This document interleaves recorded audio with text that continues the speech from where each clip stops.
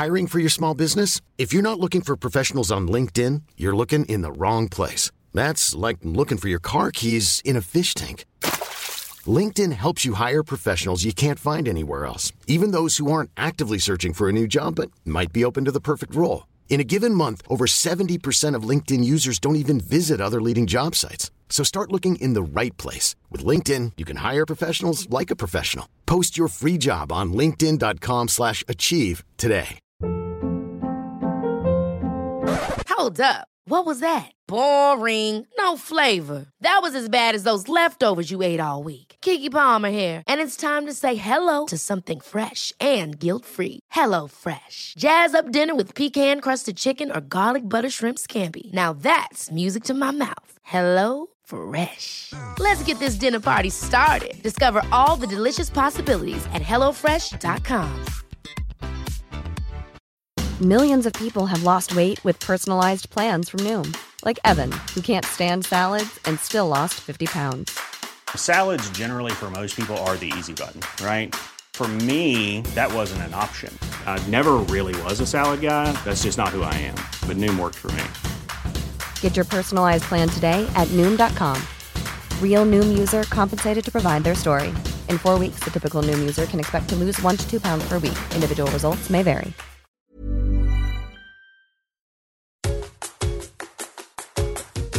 Hi, welcome to Parenting the Adlerian Way. I'm your host, Adlerian family counselor and parenting expert Allison Schaefer. Each week, I answer your burning parenting questions to help reduce the stress of parenting one tip at a time. We'll explore Adlerian psychology together and learn methods of child guidance for raising a happy, confident, capable, resilient child. Hi, it's Allison. Welcome back to the podcast. I'm very excited to introduce you to our next interviewee, I guess I would say, my friend, an author, fellow Adlerian. His name is Kelvin Armerding, and he is the Senior Associate at Travelers Rest Counseling Association in Travelers Rest, South Carolina. There he counsels young adults, couples, and parents, and he regularly lectures on Adlerian psychology at regional universities and facilities, training workshops both locally and internationally. He has also just recently released a book. The book title is called The Cooperative Family: How Ridding Ourselves of Competitive Goals Helps Us to Flourish. And I was honored enough to be asked to read the pre-release, and I was blown away. So Kelvin, welcome to the podcast. Thank you so much for having me. Thank you for writing the book. Yeah, it was a fun thing. I actually just this week, I loaned a couple copies to some clients of mine, and it reminded me that, yeah, this is why I wrote the book, is that I needed this book and it didn't exist. So I made it myself. And that's a great reason to write a book, I feel like. And so I've as much helped myself as anybody, perhaps more than anybody else. I've helped myself. And I too, as a clinician, have already been recommending your book. Thank you. And so here's why I enjoy it. You know, Adlerian psychology, we could criticize for being difficult language and terminology that's not always easily accessible. And I think as clinicians, sometimes we have to make it more user friendly when we're trying to get the concepts across. And in your book, you did such a great job of taking these complex ideas and unpacking them in easily digestible ways and not making it so theoretical that it's boring to read. It's actually engaging to read because you use case conceptualizations. You're actually on a journey of a family discovering all of this, or you're on a journey of a husband and wife discovering. So you've kind of got that eavesdroppy, ha ha ha. I don't know. Yes. It makes it so real world, I guess, is what I'm saying. Yeah, I'm so glad that you mentioned that. I did put these extensive, big, meaty case studies in most of the chapters. In I think at least more than one chapter, there's multiple case studies. Some are quite small, but there's at least one big case study in the kind of body of the book. And the reason I did that is that people don't live on paper. Like they don't live in theory, they don't live in concepts, they live in the middle of a story. And so concepts come to life when we put them in story and when we can really show somebody how it's fleshing itself out, not just hammering away at concept after concept after concept. I don't know why it is that Adlerian psychology in particular seems to translate so horrifically from the German. I don't know why that is, but we do it. Like we have these things like social interest, for instance, right? That's a concept that is big in Adlerian psychology. I don't know why we've chosen to call it that when community feeling. I actually asked some Germans, I was like, how would you translate Gemeinschaftsgefühl? And they said, so we're already starting, just so you know, I mean, we're already starting with Gemeinschaftsgefühl. Like if you're not German, that's already, you got to get your tongue around it. And then to your point, then we translate it and we get some inaccurate, it's difficult, right? So social interest is one English way that it's been interpreted, but you say you like community feeling, which is also probably just as valid, just with a different translator. Yeah, and even then, right? Then you have to kind of weed through so it's community feeling, and then you have to somehow help people understand what that really looks like, right? It's because, I mean, what does a feeling look like, or how does it manifest itself in story? So, as we're talking about a complicated idea like Gemeinschaftsgefühl, or we're talking about something fairly simple like mutual respect, right? I get parents or families in here or couples, and we talk about mutual respect, and they say, oh yeah, we have mutual respect. And I'm thinking to myself, no, you don't. and I don't mean that judgmentally. I just mean, they have an idea of what mutual respect is, but it's kind of it's quite theoretical. And so then when we look at them, their lives kind of nested in story and experiences and those things, then things really come alive. And so that's why I put those case studies in there, so that we wouldn't stay too conceptual, so that wouldn't be helpful to people. Yeah. And to your point, I think that it's very easy for someone to say, yeah, I have community feeling. I care about my community. And it's like, yeah, or, I have mutual respect. That sounds like a good thing. I do that occasionally.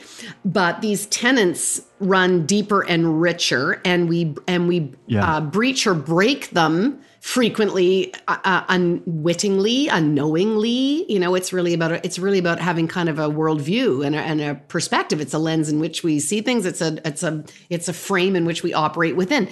And one of the big ones in the book, and it's actually right in your subtitle, is about cooperation versus competition. So maybe let's unpack some of these so that we can actually get people to feel what, because I would say, and I'm going to apologize both to my audience, to you, and to my sound editor. Apparently, it's this time of recording is a good time for lawn work in my neighborhood. And we've been waiting so long for good weather that if you're hearing lawnmowers in the background, let's just see it as like sweet violins that life is returning to normal and the weather is good in Toronto. But I apologize. I apologize for the buzzing if it comes into this recording. The book is about this general idea that as human beings, we are going to flourish, self-actualize, be greatly enriched if we can learn to cooperate and get along with one another, which was a big Adlerian concept. And it sounds so easy. Like, of course I want to cooperate. Of course I'm not competitive. I don't care if I lose a game of Monopoly. But it's so much more nuanced than that. And so I'm gonna toss it over to you to kick that off. But before I do, I also just want people to understand in the structure of the book, you've done a beautiful thing in you've parsed this out to include relationships that are both parent and child within the marriage, within intergenerations, so that people can really understand how this experience is in all human interactions. Yeah, that's the idea, right? Is not that it's certainly not just between parents and children. I think Adlerians by and large we've had so much influence on parenting, but then I look at things like marriage or life partnerships. We've maybe struggled a little bit to have quite so much influence there. And then also, Adler had this, it was a social philosophy that he had. It wasn't just a vision for individuals making little individual choices, but it was a vision for society and for whole communities. And I don't think we've always bridged that gap very well. And so that certainly is part of what I was trying to do. But okay, to your point about Lydia Sitcher, a student of Adler's, she moved to Southern California, set up an Adlerian society in Los Angeles, was there for a long time. Really, really brilliant woman. I feel a little bit sad that I couldn't have ever met her. She's sounded like a pretty spectacular person, but she made this really helpful distinction about the way in which we strive for superiority. So just to very quickly for listeners, there's that Adler observes that everybody possesses feelings of inferiority, and that our response to those feelings of inferiority is to strive for superiority. Yeah, and so I'm just going to interrupt there. So one of the common examples, as this being part of the human condition, is that babies want to learn to go from not moving and being mobile to getting up on 2 feet, or they all want to learn their mother tongue. That's part of the natural growth process. Yeah, we're always perhaps becoming aware of something, a way in which we do not measure up. Perhaps, we say, oh, I can't meet that challenge. And that either we get discouraged about it and give up, and that's actually a way to strive for superiority, because then you conscript other people into your service to do it for you or to excuse you from the responsibility of doing it. Or you just keep moving. But this idea of the law of movement, that we're always moving. We're always on the move, moving away from a felt minus towards a felt plus, moving away from feelings of inferiority towards feelings of superiority. Now, the word superiority, it has a kind of yucky connotation to it. And I think in some ways quite fairly, when we think about, let's take somebody like Adolf Hitler with dreams of his superior Aryan race, or white supremacists, or, things of this sort, that, oh, I'm superior. Or perhaps you've had a really awful boss who is your quote unquote superior, right? Something like that. But Lydia Sitcher, back to her, she makes this beautiful distinction between two different ways of striving for superiority. And one she would call striving on the vertical plane. And this is like playing King of the Mountain, where, like, when I was a kid, we'd find a big gravel pile and we'd play King of the Mountain, and somebody would get on top. And if you're on top, your job is to keep everybody else down. And if you're not on top, your job is to pull the person on top down so that you can get on top. And that's what vertical striving looks like. It's competitive. It's fundamentally competitive. We could sum it up in the word competition. That's your way of approaching life. I have to pull others down so that I might be able to move up. But Sitcher also observes that there's another way to go about striving, and that's what she called horizontal striving. That's striving with and for others rather than striving for superiority over others. So something like this would be like rising tides raise all boats. Right? That if I do well, this person next to me does well. And if they do well, I do well in turn. So this awareness that we are inextricably tied to the well-being of other people around us. And that really, in so many ways, like, that is Gemeinschaftsgefühl. That is community feeling.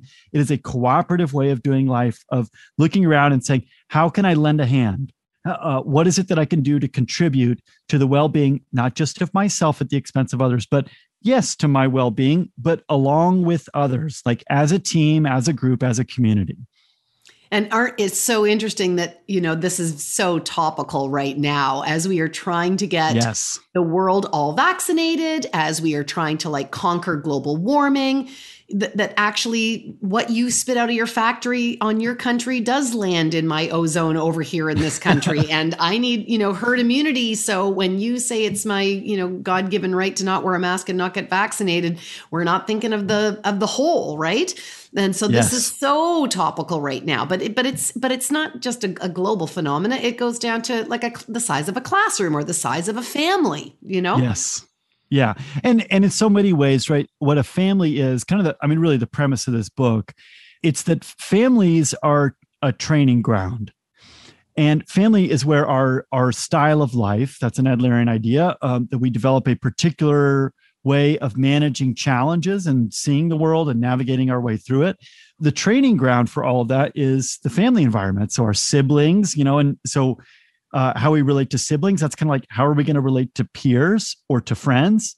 With parents, they're kind of like proto authority figures, they're like, they have a kind of governance to them, and they have, when you show up to school on your first day of kindergarten, perhaps your teacher, they're kind of a form or a manifestation of a father or mother, right? And so the leadership. Right. And so you've, if you've, depending on how you've learned to interact with mom or dad, that's going to affect then how you interact with teacher. And I'm not saying it's always going to be exactly the same, but you're functionally training for life within the context of the family. And therefore it matters a lot whether we learn to compete or to cooperate in our families, because it's not just, make it so that your family gets along. No, I mean, that is important. I want that to happen. But what's most important really at the end of the day is that when you leave your family, that you take those skills out into the world and you make them manifest out in the community at large. And so if all you've learned to do is to compete, to play king of the mountain, and you learn that you have to push others down if you want to do okay in life, well, guess what you're going to do when you leave the family? You're going to push other people down. But if on the other side, your approach to life is one of, how can I contribute? How can I lend a hand? I've got a place. I have a place of belonging. I have something to offer. No, I can't always do what I want. Sometimes I have to do things that I don't want, but I'm seeking out the well-being of a community in which I can flourish if the community flourishes. That's the kind of thing that we want to stir up in people, not just from a family level, but on a societal level, on a community level, on a global level. That's what we want to stir up. And here's, the brain pretzel that we're really putting out there to people, that are just trying to get familiar with Adlerian psychology. Because we've had a lot of training in North American culture in particular around that's more competitive and individualistic, there's sort of these quiet rules, implicit kind of rules that we don't stop and challenge, that are sort of like, well, no, there's sort of this scarcity mentality. If you don't fight for king of the mountain, you're not going to get the high grades, and you're not going to get into the good colleges, and you're not going to get placed in the good law firm, and you got to look out for yourself. And that if you're, going to buy into Calvin's idea of all these boats rising together, that, you're never going to make it anywhere. And, it couldn't be farther from the truth, that we really are asking people to take a minute to step back, take a deep breath, and think about the way the world works, and realize the people that go on to, however you want to measure that form of success, never got there alone. That everything we do is cooperative, or how many people manage to hit their individualistic goal and then have complete collapse because, in truth, psychologically, we're not wired to be alone and at the top of the heap. That poor guy that finally made it to the top of the mountain couldn't be more miserable. It's just him and his mountain, no people. Yeah, no, I mean, yeah, it's a terrible place to be on top of the mountain. I mean, you're alone, and I want to speak more a little bit to the social nature of our species, but then also, right, you're so anxious because everybody else wants to tear you down. I mean, those are the only two ways of being on the vertical plane. What Lydia Sitcher calls the vertical plane is you're either, kind of peeved because you're not on top and you're desperately trying to pull somebody else down, or you're on top and you're desperately trying to fend people off. And those are your only options. And it's terrible. And exhausting, right? Yes. I mean, you think about how much energy and potential that we have in one lifespan, again, moving off the individual and more into the cultural contribution of humanity. We only get to go around this life once. And if we spend all our time, with our dukes up and trying to push our neighbors away as enemies to protect and defend, and things are scarce and under attack, we waste all our potential. Whereas, if we let go of that concept, look at the resources that are free to be applied somewhere else. Yeah, absolutely. And I'm fascinated. This is a thing that I inherited from one of my former professors, Paul Rasmussen, who I know you've had on the show. Yeah. Rasmussen really drilled into us when I was studying with him at Furman University, drilled into us this understanding of evolutionary adaptation.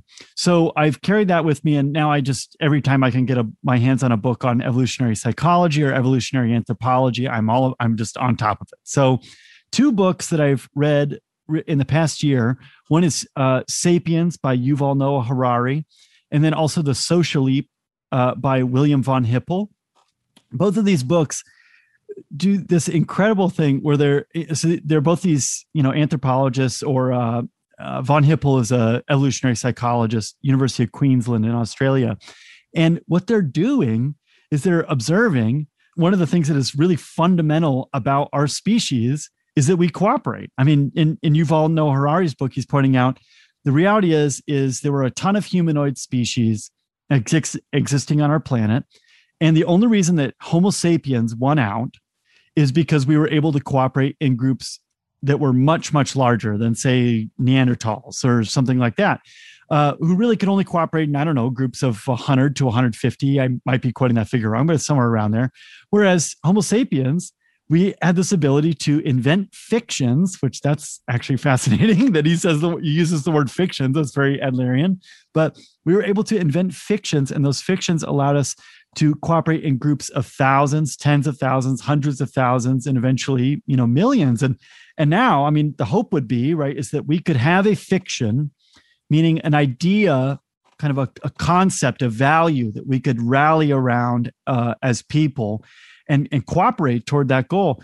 The hope would be that we could do that in the billions now, and I think we have some goals out there, which really circles back around to what Adler always said, that the meaning of life was a good meaning to have for life is life means contribute. Life means lend a hand.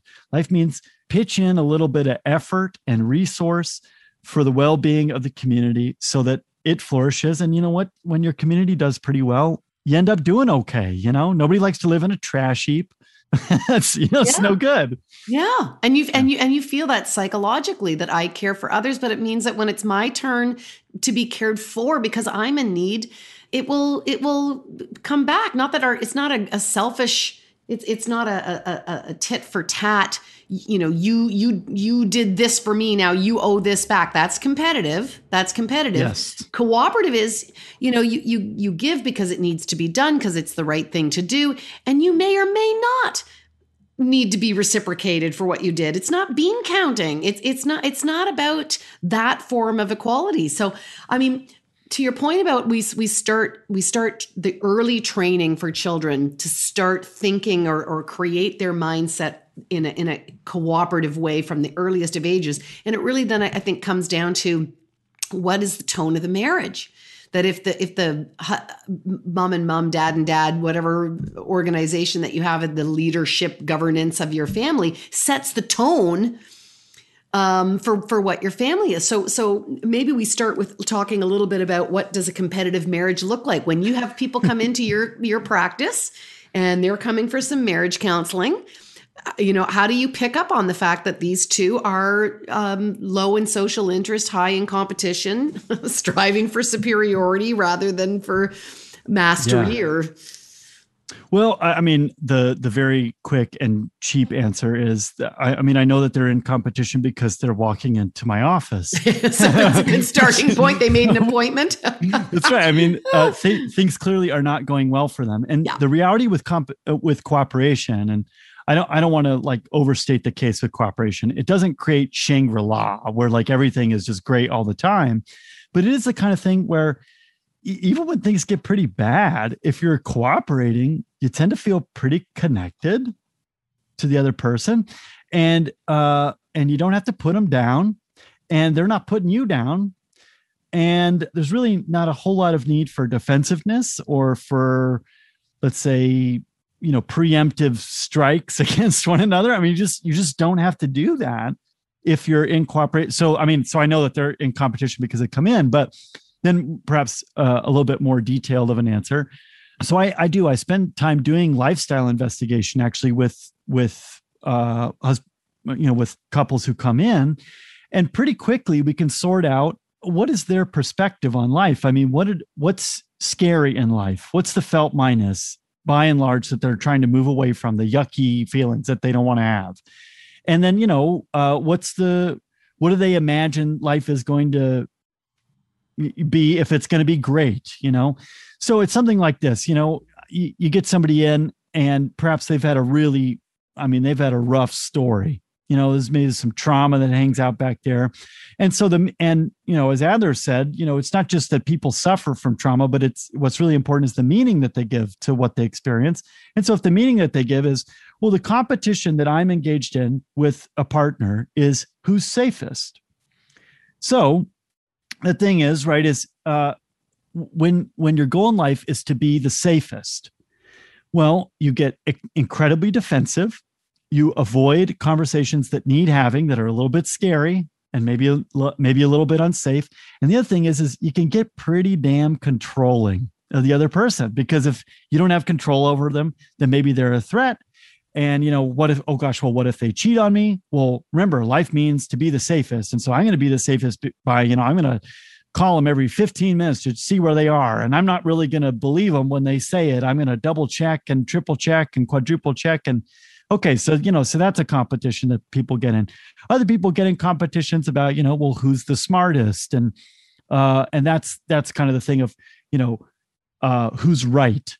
That's a lot of arguments. Or, sometimes it manifests like this: whose needs are more valid. I'd say that's probably the most common competition that walks in my office between couples, is whose needs are most valid. Well, I have a need for spontaneity. Well, I have a need to plan.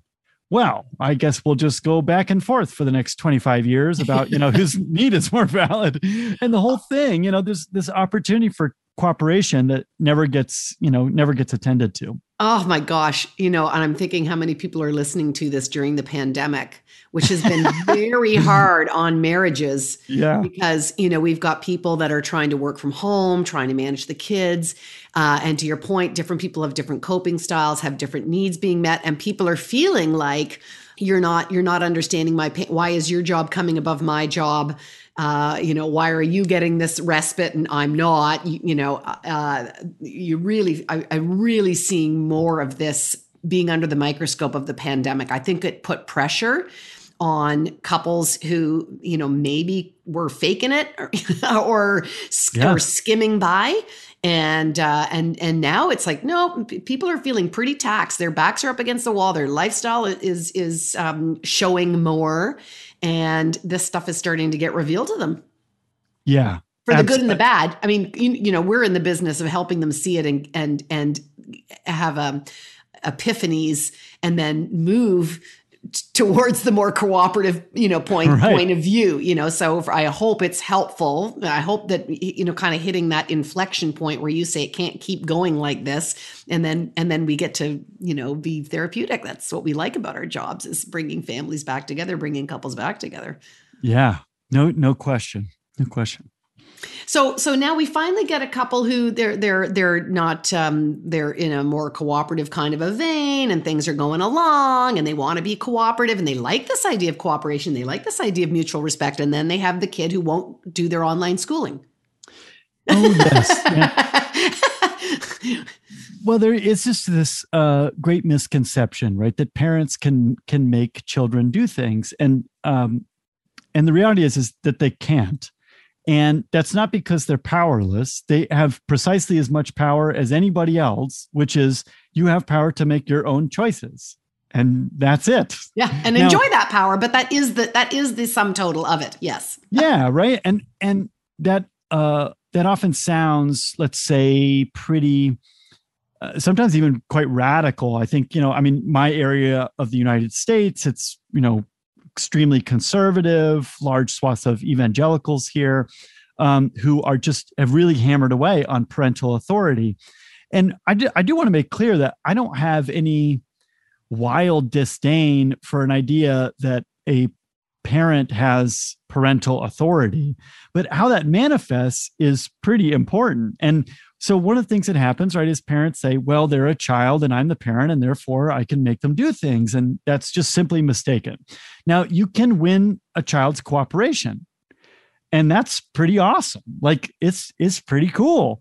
But what you can't do is make them do things. And the best that you're going to get is that you will bribe them or frighten them into doing what you want.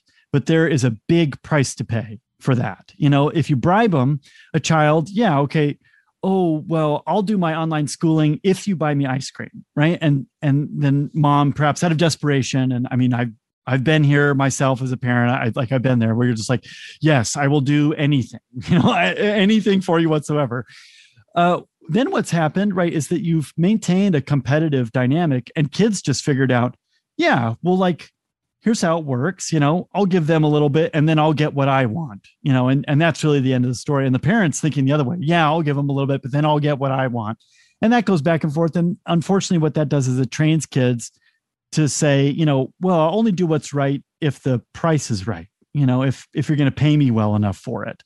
And that's not the kind of thing that we want to put out into the world. Plus, don't you have to be the king of the mountain to dole out the ice cream? It reestablishes the mountain mindset. That's right. Yeah, I'm the holder of all good things. I'm the controller of this house. The accounting controller of this house. Yeah, I ice cream, money, yeah, toys, whatever. Yeah.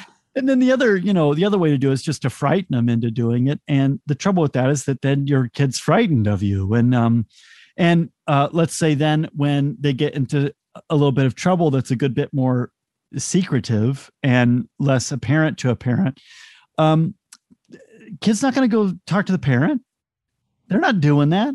And so I get, in my office all the time, these parents who, they have adolescents or whatever, who it's like, oh my gosh, I just found out that they've been smoking a vape, 85 times a day for, the past year. How did I not know? And I'm like, I and again, not judgmentally, but I'm saying, well, because you scared the crap out of your kid for the first 10 years of their life. And so they're not going to come tell you. They're just not. And I'm not saying that that's the right thing to do, but I'm saying it is the understandable and fairly predictable thing for them to do. So there's this other way. Don't have to bribe, don't have to frighten. You can win the cooperation of your child by treating them with mutual respect, which is to say, this is from Frank Walton, our mutual friend, Frank Walton. He said that mutual respect is this: I can't make you and you can't make me. And it's so freeing. It's so nice. And it also makes all the energy that you put into parenting very efficient, because the only things that you're trying to control, you actually can control, instead of trying to control something that you can't, and which just is exhausting, discouraging, and there are huge relational prices to pay for that. Oh, and, I think that this is one of the root causes of parents getting angry, because when you try and you can't and you feel powerless, that powerless is that felt minus. And how do you get to your perceived felt plus, which is them being controlling or all these other maladaptive things? And it's still not, it's not effective. It's still not getting you. It's not actually getting you the full result that you want. To your point, comes at a cost. Might be cathartic for a minute, but it might be cathartic to yell. But in the long run, it's not where we're trying to go. We really want to have a kid who's interested in education. We want to have a kid who's excited about learning. We want to have a kid who's engaged in their own growth. And we don't want peons and puppets. Who like that's not I don't know a parent who I know they say, oh, I wish they'd listen to him, but like I don't know a parent alive who said, I wish I had a child that was a puppet robot. You would, I don't think we would have gone into parenting if that was our goal, right? No, we want these kids to self-actualize and be all they can be. Well, and just to quickly mention, my parents, who, by the way, they really, all things being told, did an incredible job. They were great parents. We knew that, like my brother and I knew that they really loved us. But, they'd drop us off and they'd say, do what you're told. And look, they were trying to school us up right. That it wasn't insidious. But one of the adjustments that I've made with my kids is that I do not tell them to do what they're told.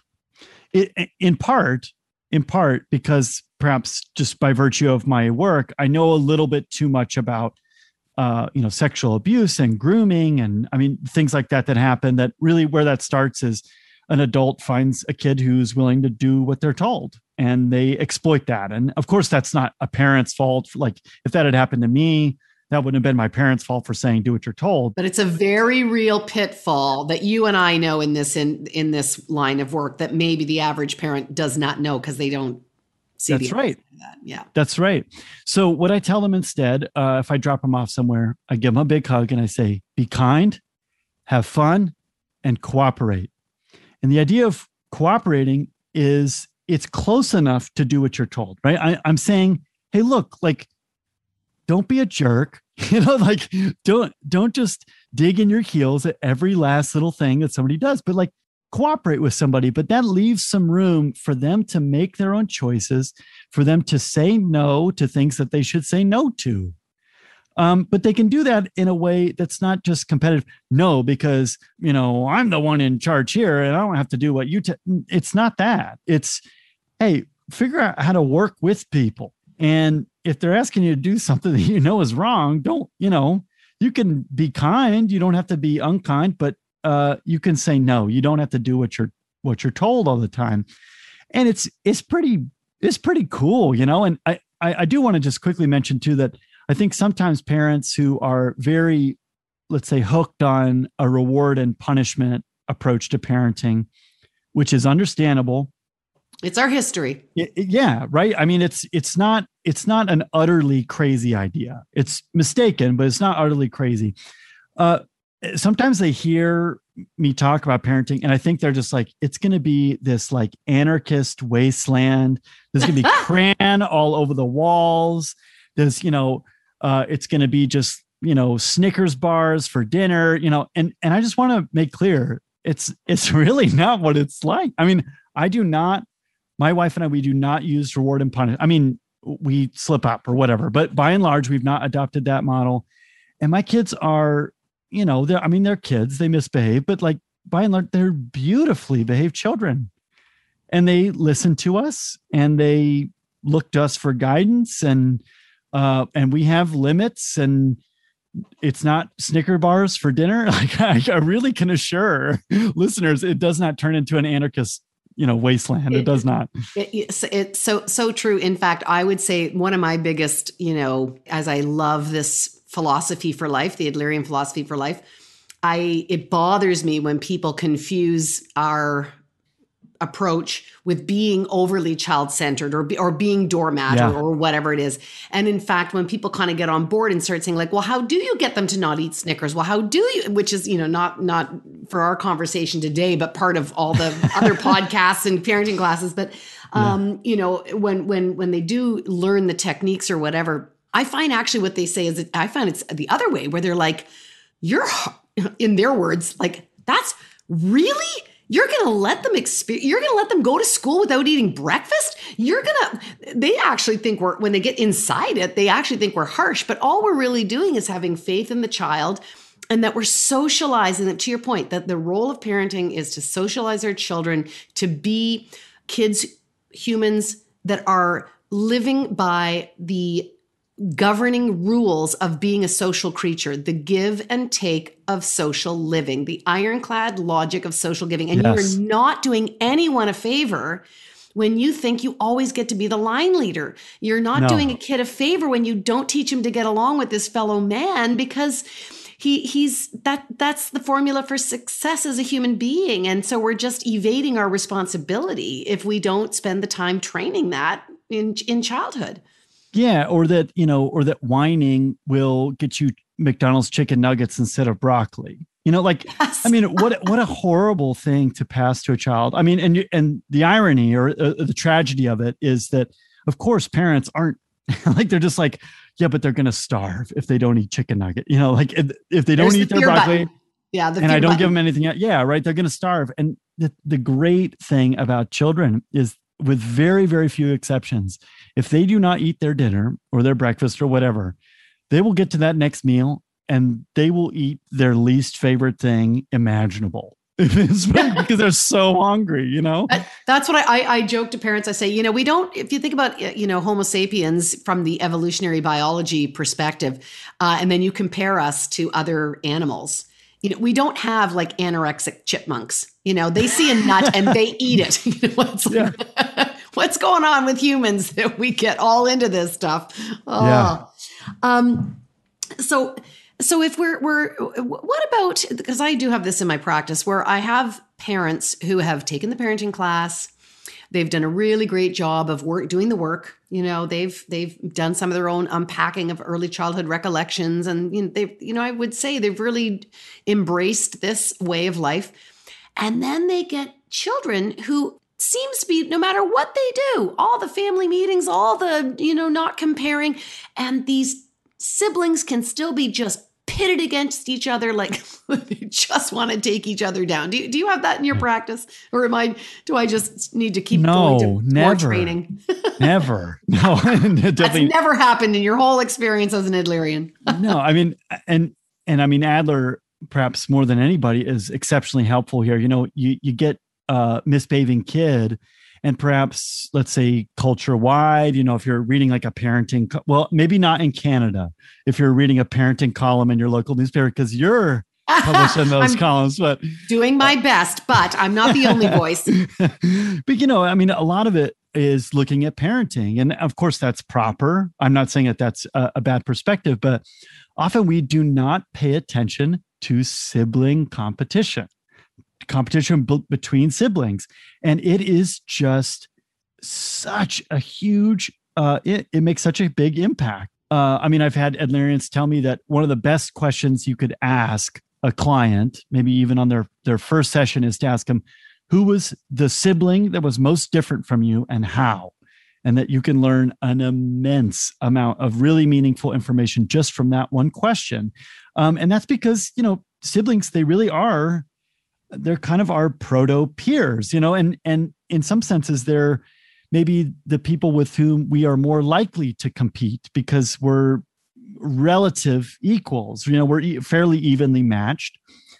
And so, they can, you know, the parents can just be crushing it. But if there's this unaddressed sibling competition between siblings, you know, parents can just do everything, you know, just spot on. And the sibling competition will keep things moving. So one of the things that parents have to do, right, is to learn to play their part, not to manage their children's relationships for them. I want to make that really clear that that's not a good plan, but to do what they can to just put a little bit of guidance or a little bit of something in there every once in a while to reorient competitive siblings towards, hey, maybe it's not about who gets to the car first, you know, and maybe it's not, okay, you know, John over here, he's crushing it at school. School's pretty easy for him. It's harder for you. That's okay. You know, like kiddo, life isn't about straight A's. They're great to get, but that's not what it's about. And let me remind you, you know, you've got this going on for you, and sending siblings back to each other. Seems like you aren't getting along.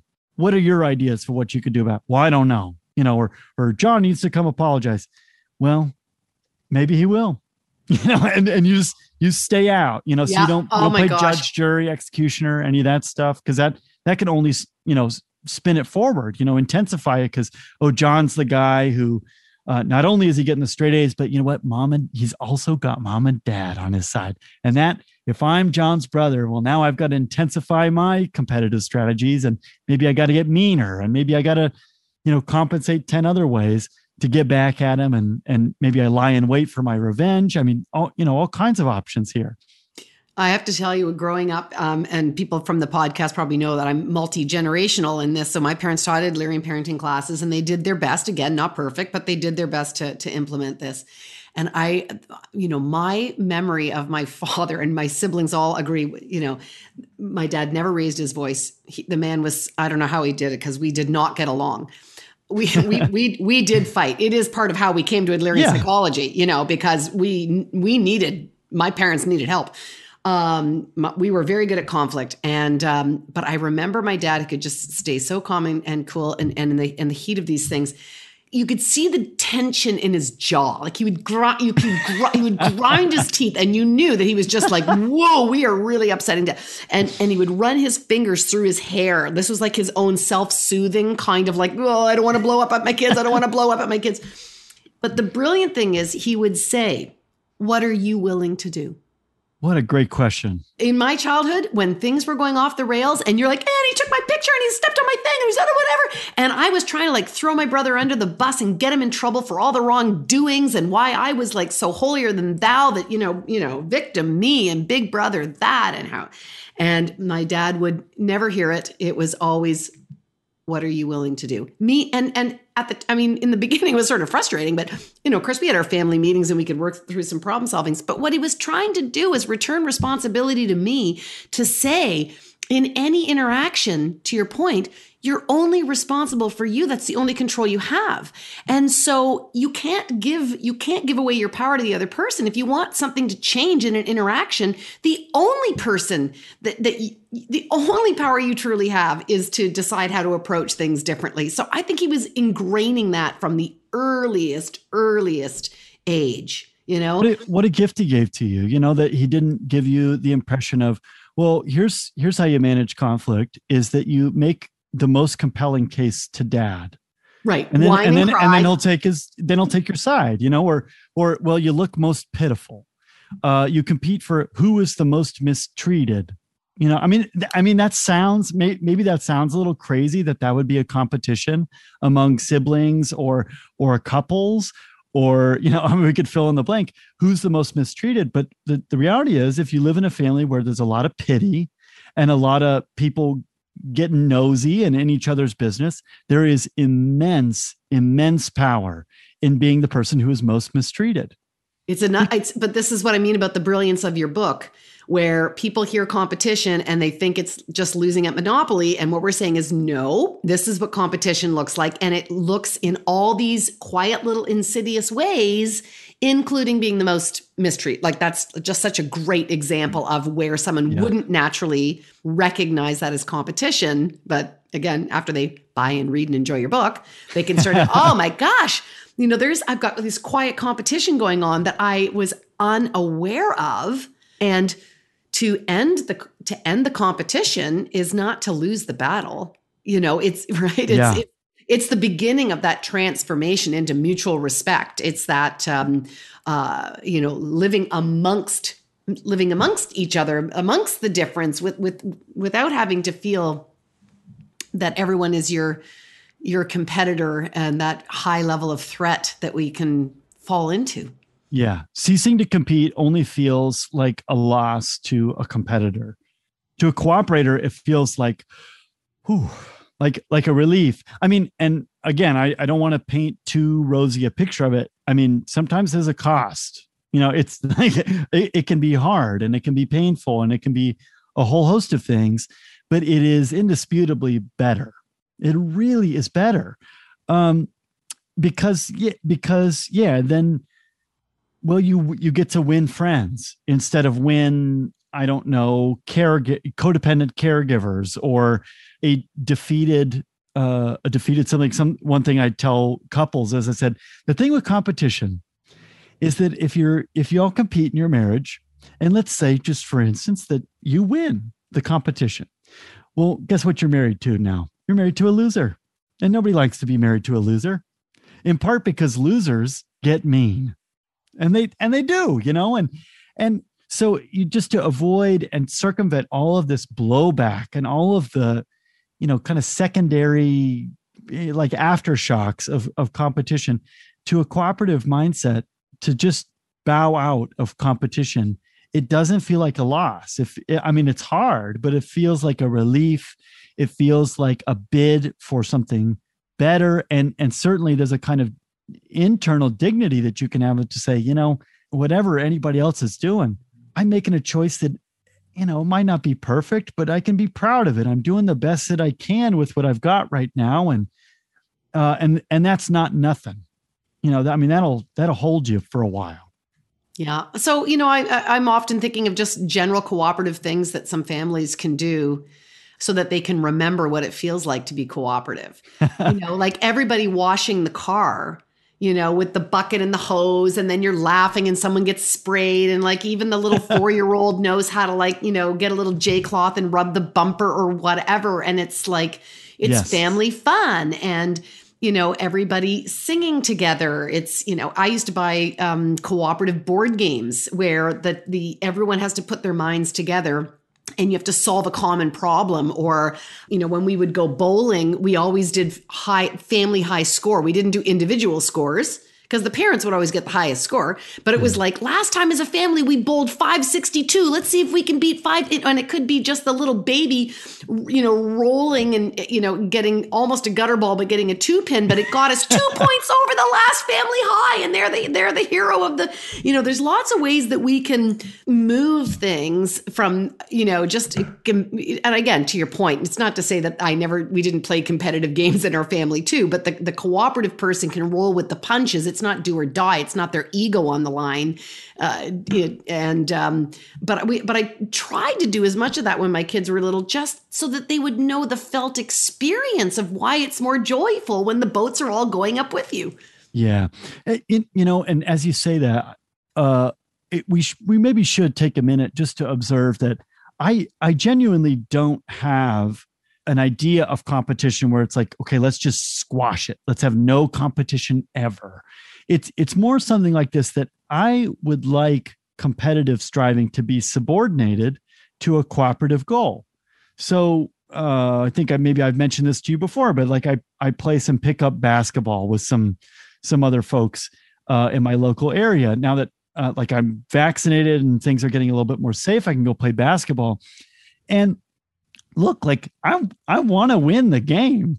I mean, I really do. I want to win the game. And in a sense, by virtue of me wanting to win the game, I want the other team to lose. But here's really what I want more than winning these little pickup games that we play.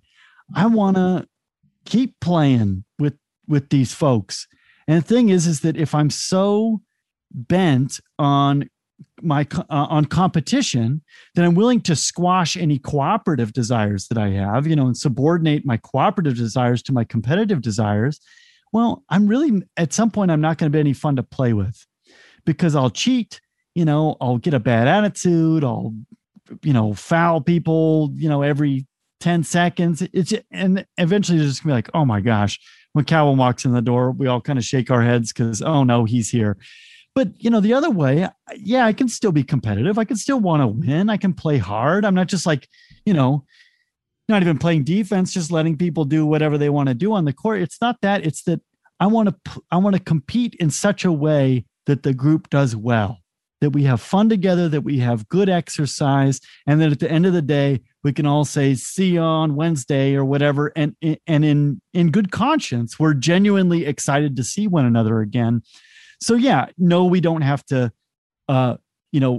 clean out our board game drawer, get rid of all the competitive. No, but there's a way to play Monopoly or, some other competitive board game in a way that is cooperative, where you're just trying, everybody's just, somebody lands on Boardwalk and you own it and you've got a hotel on it, it's going to bankrupt them and they have to sell all their property, for you to say, oh man, this happens. I'm so sorry, kiddo. And hey, now why don't you come help me? Why don't you? And then it's this thing of, okay, maybe you win the game. Maybe at the end, you own all the property or whatever, but it's a way of doing it where you're not saying, oh, see, got you back for the time that I landed on Atlantic and I had to pay, it's not, it doesn't have to be that way, where you just subordinate your competition to cooperative goals.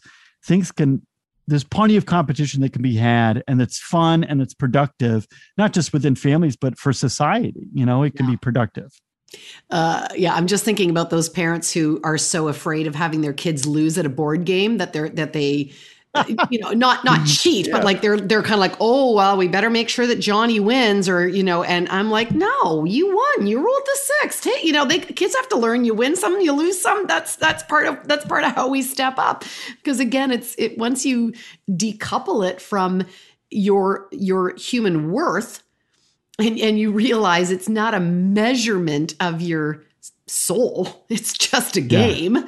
That's the part that's so freeing. So let's take it to the next level. And then I want to give you an opportunity to make sure that we didn't leave any holes, because the book does go through siblings and parent-child and marriages, but you also take it intergenerationally into this bigger kind of global piece. So, what does it, when it's outside of a Monopoly game and it's Enron or a president of the United States whose name will not be mentioned, but whatever. I mean, to take it to that level too.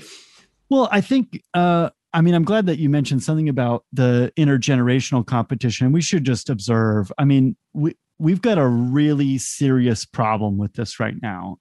Certainly in the United States, I don't know what it's like in Canada exactly, but in the United States, there is just this intense disdain for people who do not belong to your own generation.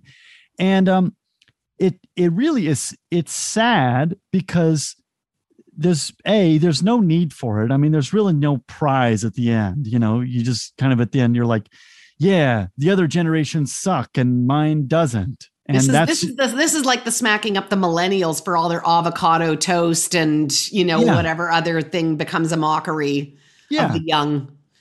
I mean, and the reality is, right? I mean, generations do have assets and liabilities. I mean, every one of them. Yeah, all of them. So it's not inaccurate to look at, millennials or Gen Z or baby boomers and to say, oh, well, here are some things that are wrong with them. Well, of course, there's things wrong with them.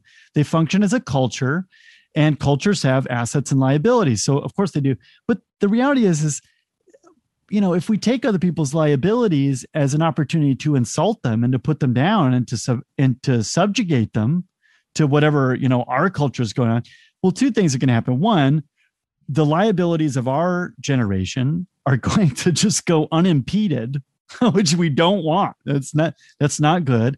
But then the other thing is that, well, you stir up feelings of inferiority in this other generation. And you know what they're going to do?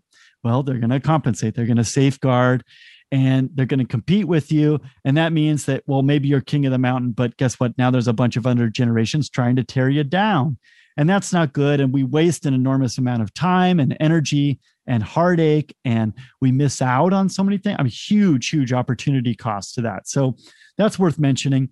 But then also, I think one of the things that I did want to accomplish with this book is, let's talk about the family, but then let's talk about the stakes of what we do in our family. Because if what we do is we train our family members to go out and compete and to strive vertically against other people, trying to get superiority over other people.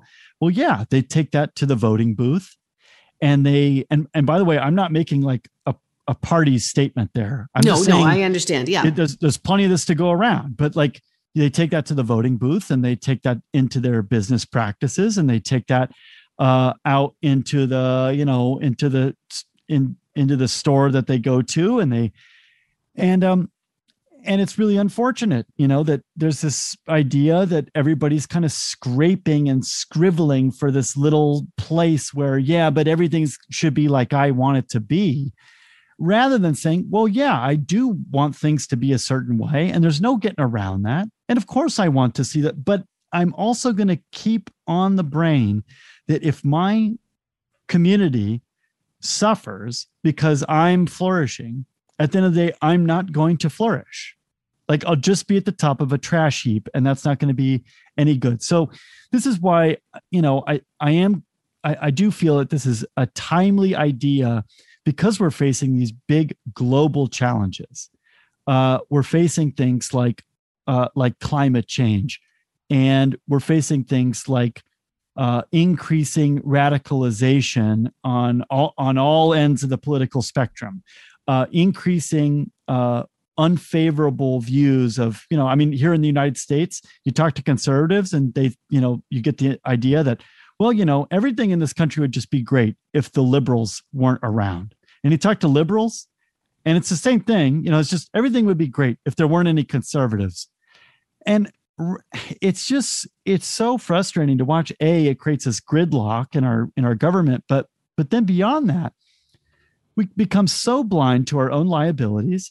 And we give, a huge, we're talking in my country, we're talking hundreds of millions of people. You're giving them the idea, you're no good. you have nothing to contribute, just get out of the way.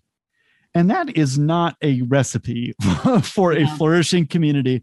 And so I do feel that, yeah, okay, let's train people to do this in their families, but not just because of families, because our community, like, we desperately need people who want to cooperate with other people. And that doesn't mean get wishy-washy about your principles. That doesn't mean don't speak up. That doesn't mean be, oh, geez, oh, shucks. That's not it at all. Yeah, but to have some vision for everybody lending a hand and contributing.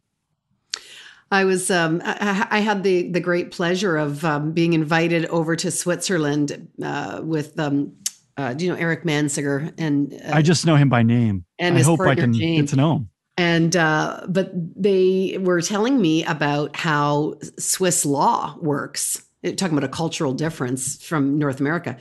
And they have a very different form of democracy. The state heads rotate. So you don't have like a two-party system where you have to tear the other one down. You inherit the role of leader, but, so you move from finance minister to environment minister. And so you're always trying to set it up for success because you're going to like take it on. And it's not a representational system. Everyone votes. So, their ballots are this big because everyone has to read through everything.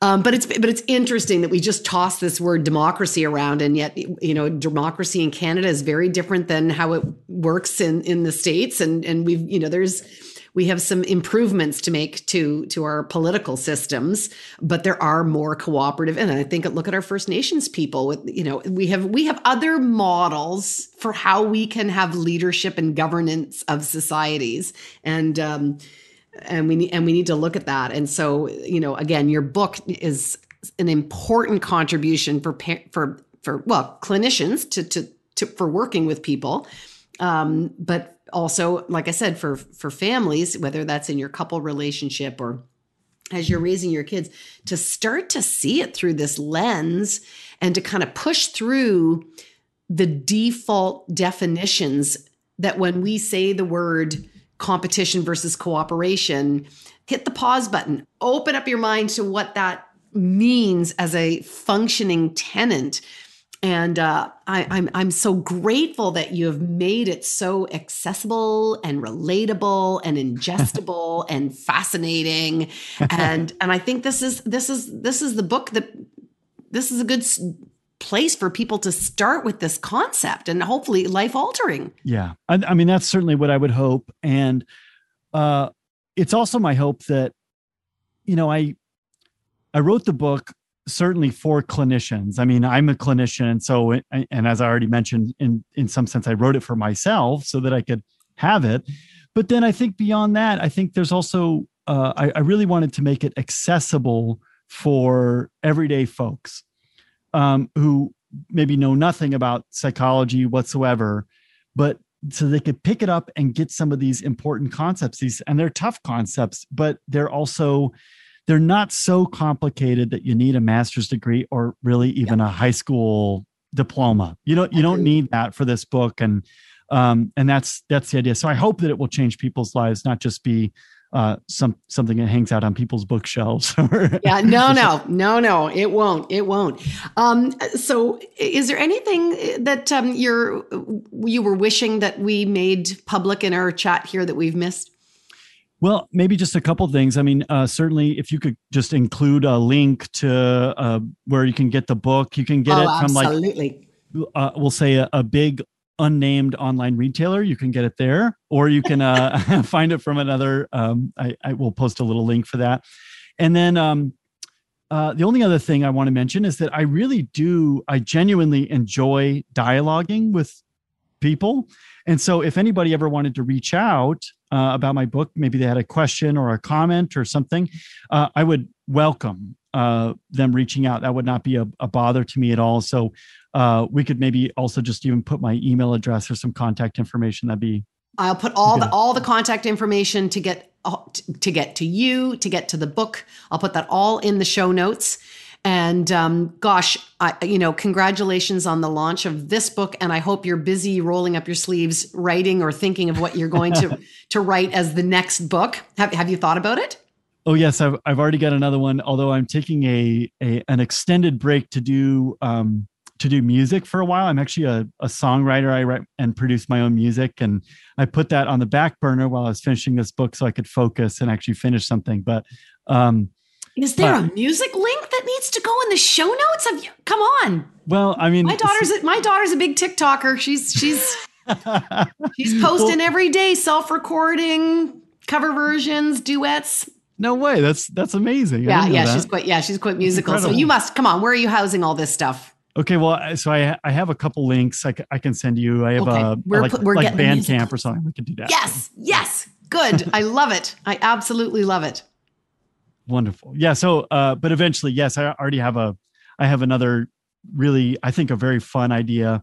I don't want to give too much away, but I'll say this: it's something like Freudian and Jungian theory has really cemented itself. I mean, it's got like a good place and culture. And I think in large part why that is because they've dialogued with cultural stories that we have, so it's like you read Hamlet in high school and, you know what, you talk about Freud and, and you read, however many fairy tales and you end up, talking about Jung. And so there's something there. And then I'm kind of like, well, where's Adler in here? And there's so much and all these, I mean, my wife will make fun of me every movie we watch. I'm like, oh, that's so Adlerian. And so what I'm going to do, I think, is just do some like fun Adlerian analysis of very common stories or movies or books or something like that, where we can get a little foothold in the cultural Oh my God. conversation. Good Will Hunting, the King's Speech. Yeah. Oh yeah. I'll start thinking. And yeah, that's awesome. That's awesome. Yeah. We are everywhere. We just got to get our brand better. Absolutely. Yeah. Absolutely. And you've been a big part of that. Thank you so much for your time. I'm so glad you made that contribution. That book's important. And I hope people go out and get a copy right away. Me too. Thank you so much, Allison. As you know, it takes a village to make a podcast. So thanks to my team, including Max Cotter, my editor and technician, as well as the crew at H2O Digital. This podcast was recorded in Toronto, Canada. We acknowledge the land we are meeting on is the traditional territory of many nations, including the Mississaugas of the Credit, the Anishinaabe, the Chippewa, the Haudenosaunee, and the Wendat people, and is now home to many diverse First Nations, Inuit, and Métis. We also acknowledge that Toronto is covered by Treaty 13 with the Mississaugas of the Credit.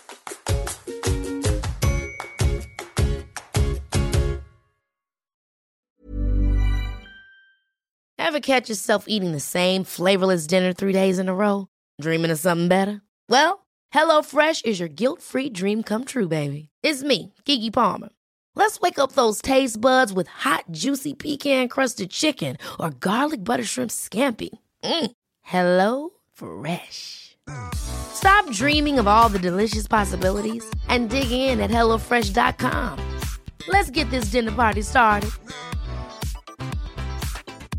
Hi, I'm Daniel, founder of Pretty Litter. Did you know cats tend to hide symptoms of sickness and pain? I learned this the hard way after losing my cat, Gingy. So I created Pretty Litter, a health monitoring litter that helps detect early signs of illness by changing colors, saving you money and potentially your cat's life. Pretty Litter is veterinarian developed, and it's the easiest way to keep tabs on your fur baby's health right at home. Go to prettylitter.com and use code ACAST for 20% off your first order and a free cat toy. Terms and conditions apply. See site for details. Want to get a chiseled look in the jawline? Sculpt and shape your jawline with added volume from Juvederm Volux XC. Juvederm Volux XC is an injectable gel specifically designed to be robust enough to improve moderate to severe loss of jawline definition. And it is the first and only hyaluronic acid filler approved for the jawline. Add volume to your jawline for a chiseled look with Juvederm Volux XC. For important safety information and to find a licensed specialist, visit Juvederm.com.